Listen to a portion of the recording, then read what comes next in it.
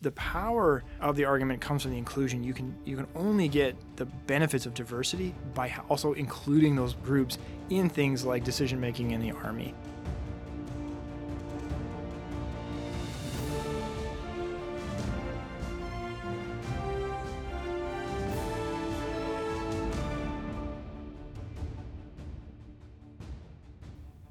Hey everyone, Happy New Year and welcome back to the Sosh Podcast. This is your producer, Major Haziano, speaking from the West Point Department of Social Sciences.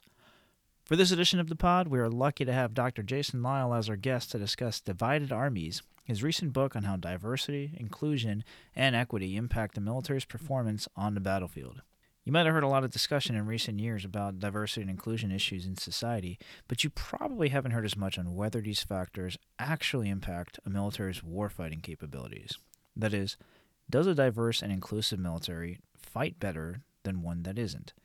Do things such as a state's pre-war treatment of its own citizens, the military's ethnic composition, and the level of societal inclusion influence how an army will perform on the battlefield? Do these factors shape a state's civil-military relations? Can quantitative data be used to find the answers to these questions? Sosh Department's Captain Charlene Hoadwonic discussed these topics and more with Dr. Lyall. Dr. Lyall is a James Wright Chair of Transnational Studies and Associate Professor of Government at Dartmouth, and recently visited the United States Military Academy to speak to cadets and faculty. Take a quick listen and let us know what you think. Welcome to today's podcast episode. This is Captain Charlene Hoadwonic, and I'm here today with Dr. Jason Lyall, the Chair of Transnational Studies and Associate Professor at Dartmouth. He is also the award-winning author of Divided Armies. His book and research examines the effects of political violence and military inequality. Jay, welcome back to West Point. Thank you for having me. Delighted to be here. So today I wanted to talk to you about the important lessons from your book, Divided Armies, regarding some things that military leaders and organizational design scholars alike can think about in tackling the complexities of diversity and inclusion in military organizations. Could you just provide us a framework for this discussion by giving a summary of Project Mars, and just some key findings that soldier scholars and the broader political science community ought to know about it? Sure, great, and that's a big question, and so and this is the danger of giving an academic this much time to speak. But the book Divided Armies really tackles a very simple question, which is how do armies perform on the battle space and in modern war since about 1800. Scholars have looked at lots of different factors. There's no shortage of theories. So we have number of soldiers, their technology, the political system. But what I felt was missing was the soldiers themselves, sort of the human element of it, and in particular the ethnic and racial composition of the armies. So we didn't really have any data on this in political science. And in fact, where I got the idea from was really Afghanistan. So I was embedded in an Afghan Kandak in 2009. I was watching the Afghan army being born, listening to Kama Isaf talking about how they were building a new army. Army was going to be the school of the nation, and all these soldiers had been trained, and it was going to be the sort of path forward for the United States to leave. But living on the base, I could see the other side of it. I could see corruption. I could see violence inside the barracks along tribal lines, along ethnic lines. And so when I left after that first trip, came back to the United States and said, well, surely this must matter. And we must have literature on diversity and inclusion, don't we? And it turns out we didn't really. And it was not really on our radar screen for our theory. So Project Mars became then this project to try and build up a new data set of conventional wars since 1800 that take into account Western and non-Western cases to try and orient us away from the Western cases that we know so well, World War I, World War II, and then to build measures of inequality within the armies. And we really look at two kind of pieces, what the ethnic composition of your army is, and then how the state treats each of those ethnic groups. So if you think of it as a scale from 0 to 1, 0 being an army with no exclusion or no inequality, a 1 being a maximal army with inequality. And as you get closer to the 1, bad things start happening to the army. So you start seeing mass desertion, mass defection, similar to the things we saw in Afghanistan, actually. And so the idea with Project Mars is really to put a data set onto the table so that other scholars could then take diversity and inclusion and begin to rigorously investigate how it affects organizational design, as you say, battlefield performance and other things that we might be interested in. No, that's great. And the terms you use, military equality versus military inequality, and you talked about this throughout your book. Can you just describe how you define those terms? Absolutely. So the central sort of engine in my car, so to speak, is this inequality index that we build. And it's actually, if there are economists listening, they'll recognize this as a Gini coefficient. So there's a measure of income inequality in our society. All I've done is take that and measure the inequality inside the Army itself. So it behaves the same way. We goes from 0 to 1, again, with 1 being sort of the high end of the scale, and meaning you have lots of inequality. But what do we mean by inequality? So we look at how the state is treating each of the ethnic groups in the Army on the eve of war. And we look and see, it's actually in some ways quite crude. We look at it whether the state is fully including those groups as full citizens of society, whether the state is looking at those groups as second-class citizens and exposing them to economic discrimination or political discrimination. Maybe they can't vote. Maybe their voting rights are being curtailed. Maybe their ethnic sort of leaders are not being represented in the government, say. And then on a full end of inequality, some states will subject their ethnic groups, or certain ethnic groups, to violence, and as sort of top-down, state-orchestrated violence against these groups. So as we get closer to full citizenship, that's what we would mean by equality. And as we get further away, we move through discrimination into absolute violence towards these groups. We begin to moving away from being citizens into being something else, subjects maybe of the state, but not full participants, and so therefore unequal in the eyes of the state pre-war. So sometimes when we talk about equality, we start to question and wrestle with the idea of equity and how that ties in when we're looking at a problem set of equality. So from the perspective of, say, personnel policies or talent management initiatives, how do you think we should feasibly reconcile the importance of equality with that complex nature of equity, particularly within military organizations? Yeah, and this is the $64 million question now, because almost every army in the world is diverse, and all have a diversity issue they have to resolve. And the notion of equity comes up in all kinds of things, from promotion patterns to an advancement to what kind of branch you're eligible for. And in some armies around the world, certain roles are prescribed for only certain ethnic groups, and so you can't actually be a fighter pilot if you're not from a particular group. Or historically, for example, in the Soviet times during World War II, you could only be a tank commander if you were an ethnic Russian. Other groups were excluded from those positions, and so every army has to balance the degree of diversity it has, and the historical average is 5 ethnic groups in an army. So we're talking quite a fair amount of diversity with standards of promotion, standards of retention, standards of recruitment, who comes into the army. And I think a big question is whether the army should reflect society or not. And there's a divided opinion on that. Some would say, Huntington, for example, good famous scholar of civil military affairs, that your army should be hermetically sealed in some ways from your society. Others who are like myself believe that the army is reflective of society, that you can't divide them. And so you will automatically bring in some of these problems of equity and inequality into your army. And so you don't have a luxury of ignoring them. You're going to have to wrestle with them. We can certainly talk different policies, and countries have tried lots of different things through promotion, through retention, through recruitment. But there isn't an army yet that's solved that. Right. And you had mentioned in a previous engagement the difference between diversity and inclusion when you were looking at some of the data. Could you just elaborate on that? Okay, so diversity is the number of ethnic and racial groups you have inside your army. So we would take the pre-war roster of the army, and we would simply catalog the number of groups that were often that's from a census or from the recruitment tables, things like that. Inclusion is a much more difficult concept to capture. And arguably in Project Mars, we're really capturing it in, again, a fairly crude way. We're really looking at it from the group's perspective of whether you're included fully within society in terms of citizenship. Mm-hmm. So do you enjoy the protections and rights of full citizenship in that society, or are you pushed into a second-class citizenship role? Or are you pushed even further than that into, oftentimes we'll see certain regimes will treat ethnic groups as alien or outsider. They're still technically within the borders, but they're not really seen as part of the political community. And so in Project Mars, it's a very top-down kind of construct. It's really how the state is looking at those different ethnic groups and then the level of inclusion in terms of citizenship that they enjoy in that society. Great. And in your research, since we often think about diversity and inclusion together, they go hand in hand, D&I, did you find that there were instances where diverse armies also were not inclusive?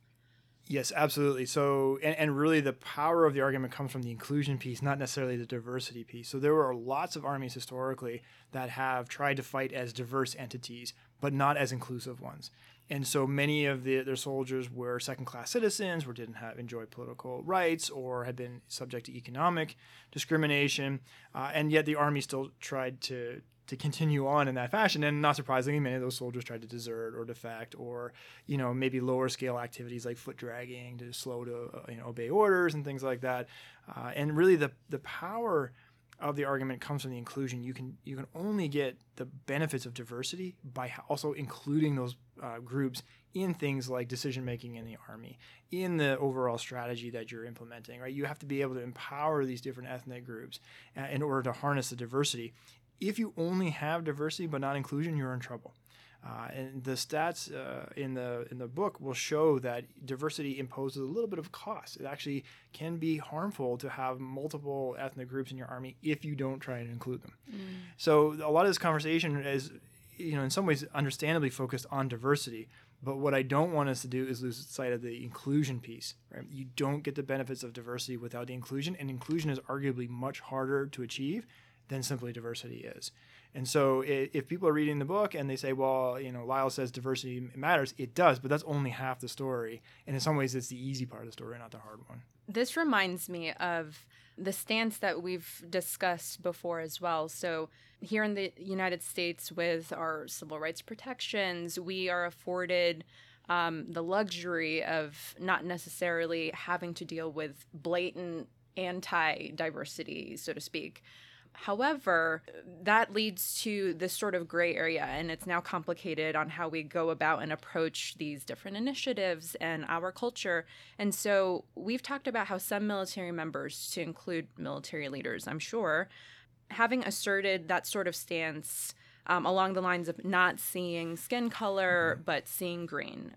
And by green, of course, they would be referring to all of us wearing the same military uniform. On the one hand, this may be a genuine effort aimed at equality in the military, and on the other hand, it may lead us to blindly equalize people to the point of being dismissive, right, of some of those important cultural considerations or other important factors that serve to inform the different dimensions that make governance or organizational leadership necessarily nuanced.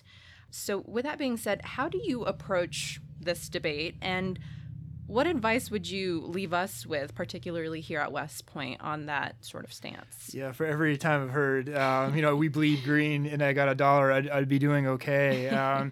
You look historically, just take it out of the American context just for a moment. Historically, armies have always tried to impose a corporate identity on their soldiers, right? They tried to take these pre-existing individuals and make them a team, right? And make them an instrument of the state. And that in some ways, you try to stamp out those pre-existing identities. At least that's the theory. And most of our theories in political science would assume that that's successful, right? You socialize people, individuals, citizens come into the military and they emerge as soldiers. A lot of the recent work, though, and I think in my own book shows that this is a fraught process. It doesn't happen automatically. And that in many ways, by imposing the state's vision of who the political community is and who counts, you can actually antagonize those existing ethnic, racial, tribal divisions, whatever they are in society, and get pushback. So that you don't necessarily stamp those out of existence, you reinforce them. And then they come into your army that way with those pre-existing identities reinforced and not removed. And so this notion of we all bleed green and things like that, it blurs away all of these tribal and ethnic, religious differences that can be a source of strength. And by trying to stamp them out can actually create either hardship among the soldiers or anger or grievance among them at a state that doesn't recognize them as being legitimate. And particularly now, as we in an era now of group claims, right? We're in an era of nationalism, right? These kind of identities are very sticky. They're hard to move. And the state, I think, and part of the United States has got to deal with now a diverse population where these identities mean something to people. And by trying to stamp a vision down that they don't see themselves in, you're going to create more problems down the road. One thing when it comes to managing sending our message, if we were to establish a particular message about diversity and inclusion, we have to consider what the narratives are on social media, which we obviously can't control. And our soldiers or other service members who are on social media, whether they are professionals at the workplace or not, if they come back to social media and they post something that's not aligned with some of those values that we exemplify, it creates a really difficult problem set for people who are trying to manage the messaging. Absolutely. There's this notion that there's a wall between society and the army. I think it's never really been true, but is particularly true in not true in our own era now, where social media is just tearing down these walls to the point now where we can track soldier sentiment on Twitter and on Facebook, right? And these creates all kinds of problems. And this is why when you try and have one dominant narrative and try and impose it, but you have a very dynamic ecosystem of soldiers who are interacting with society at all times. Facebook's on, social media's on, Twitter, things. I'm a Twitter addict myself, so, on that a lot. It makes it incredibly challenging, which is already historically challenging to get a state to impose a vision. But now in this era, when we can have so many different sources of information, where you can have multiple identities in some way, right? Your corporate identity at work, but you're also on Twitter on your phone, right? Not saying you are. I'm saying it's theoretically a possibility, right? This society is here in the room now in a ways I think it wasn't necessarily in the past. And so I'm not super optimistic for any kind of narrative campaign that doesn't acknowledge this very complex reality and in some ways lean into it. The Twitter is giving you clues about what soldiers are upset about, or whether they're being valued, or whether they think they're being valued in the military. Rather than try to impose your own vision from on high, you should be working with these messages to see what the soldiers' real sentiment is and begin to build that into maybe a more appealing message to the soldiers. Yeah, it's certainly just an evolving problem set. In addition to being necessarily nuanced. So I think that it's really interesting that you mention some of those struggles. I wanted to come back to your discussion on pre-war conditions from your book. And the book places emphasis on pre-war conditions, as in how a state treats different ethnic groups differently before the time of war. And you highlighted that these conditions set the stage for military inequality and its impacts on battlefield performance. So that logic made a lot of sense and was unsurprising in a lot of ways. But I wanted to get your thoughts on a couple of things that came to mind on the notion of pre-war conditions. And the first is going to be about civ-mil relations. And the other question is about development and training pipelines like the military academies, like West Point. So for that first thought that I wanted to bring up, there is the widening CMR gap in the United States. Some stats, just to make the point about the widening gap between the civilian community and the military community, of course would include the fact that only 0.4% of Americans currently serve. But also something that I was thinking about was a 2007 U.S. Army survey. It found that between the 304 military general officers at the time, they had about 180 children serving in the military. Meanwhile, the 535 members of Congress, they had fewer than 12 children serving. So while this does not necessarily speak to ethnic inequality, it does speak to inequality of political access. And so I just wanted to ask, do you have any initial reactions to this? And furthermore, do you believe this presents an obstacle to the notion that you describe in your book of transferring loyalties or allegiance from respective subnational groups to a collective superordinate allegiance to our nation? This is a great question. So when I wrote the book, it was originally about all kinds of inequalities. So I had everything from gender and ideological polarization and then race and everything. And then the book got too big. And it was already too big because it's 500 pages. But I absolutely believe that class inequalities, for example, which is partly what you're picking up with this political distinction versus the serving chiefs and their family members, is crucial, right? This notion of shared sacrifice, I think there's a widening gap on whether the sacrifice and the burdens are being equally shared. They're not right now, and it's getting worse. And so I think that is going to be an important issue. I don't know if you call that political inequality necessarily or class inequalities. It's all, or income inequality maybe. It's all kind of built up inside that. But what makes this really hard is that there are multiple inequalities interacting with each other. And arguably, the United States is lurching close to a CMR crisis in some ways because of this widening gap over sacrifice, over burden sharing, but also over polarization now. This is a deeply polarized country. And it's funny, when I started the book, no one cared about diversity. We weren't talking about this. 10 years, fast forward, now it's a hot button for everybody. But diversity itself as an idea has become a political football. And it's been kicked around and it's being used as a wedge against the military in some ways, right? And the notion of diversity itself is being politicized. And this is dangerous, right? Because you have an incredibly diverse, all-volunteer force. And to be able to harness that diversity, you need to be able to put in place initiatives that capitalize on that. If the military is seen as an unwelcome place for certain groups, right, that will affect recruitment. And we've already started seeing that now after Black Lives Matter movements in the United States. Recruitment is down on certain groups, right? We're starting to see now politicians contesting notions of diversity, right? You're creating a woke army, so to speak. We want a woke army. They fight the best. If you want a lethal army, you want to have a woke army. But it's becoming this cudgel that we're using against the military by certain political elites. And I think this is a really deeply dangerous moment because it's not just theater. It has a chance to really hurt military effectiveness in this country, relations inside the military, recruitment, retention, all kinds of things that we should really care about can be hurt by this sort of political sort of back and forth that's going on right now in DC. I think that we can draw some very important lessons from what we learn in the DNI world and what we learn from the CMR world as well.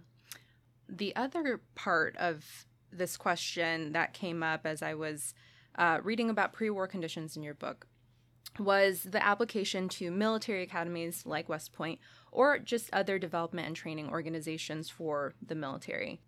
Should these institutions be points of emphasis to address pre-war conditions that may lead to greater military inequality? Yeah, this is a great question. So I think the academies and these institutions writ large can do a number of different things. So one, the pre-existing conditions are not necessarily destiny. Mm-hmm. They are difficult to move. They're structural. They're tough and persistent, but they're not necessarily destiny. And I think inside the academies, you can inculcate a style of leadership, for example, that harnesses inclusion and diversity, right? Can be a laboratory for that model of leadership where a lot of these issues can be sort of hashed out here.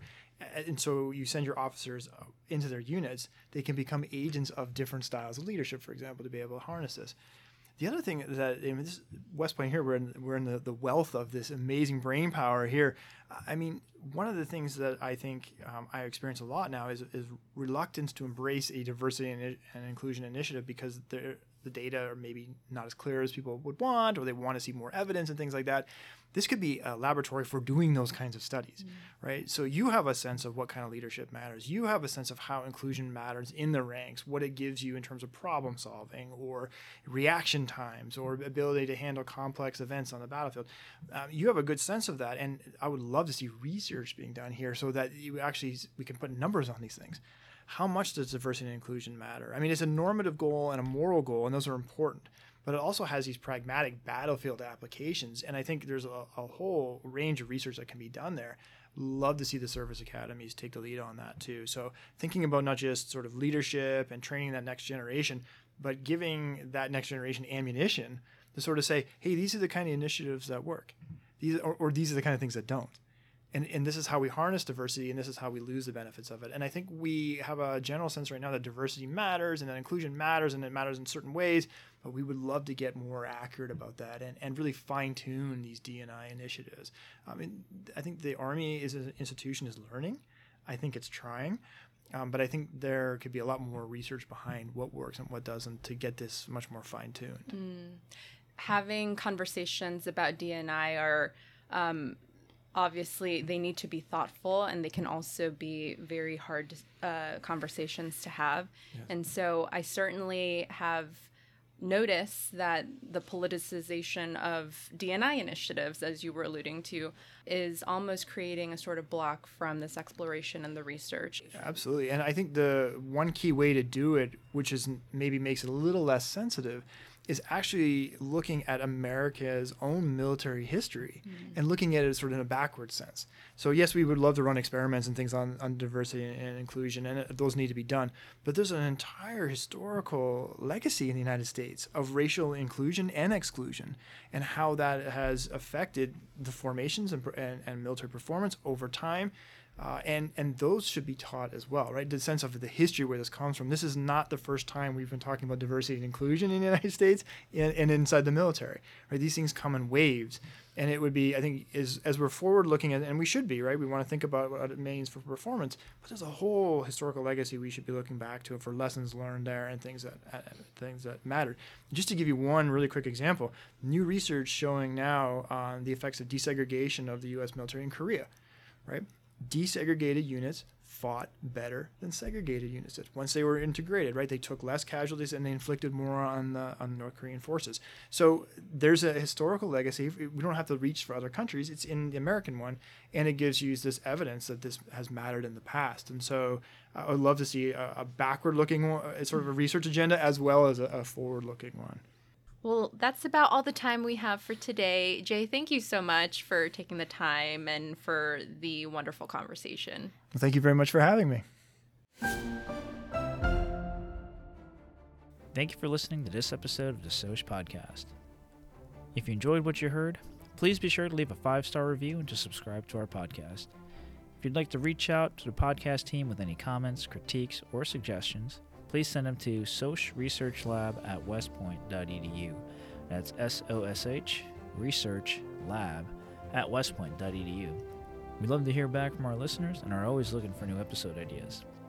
The Sosh Podcast is produced, edited, and recorded by faculty members of the Department of Social Sciences at the U.S. Military Academy, West Point. However, the views expressed on this podcast belong to those of the speakers and should not be seen as reflective of the official positions of the U.S. Military Academy, the United States Army, the Department of Defense, or any government entity. Thanks again, as always, to the West Point Band for letting us use their music. This is Major Yano, signing off.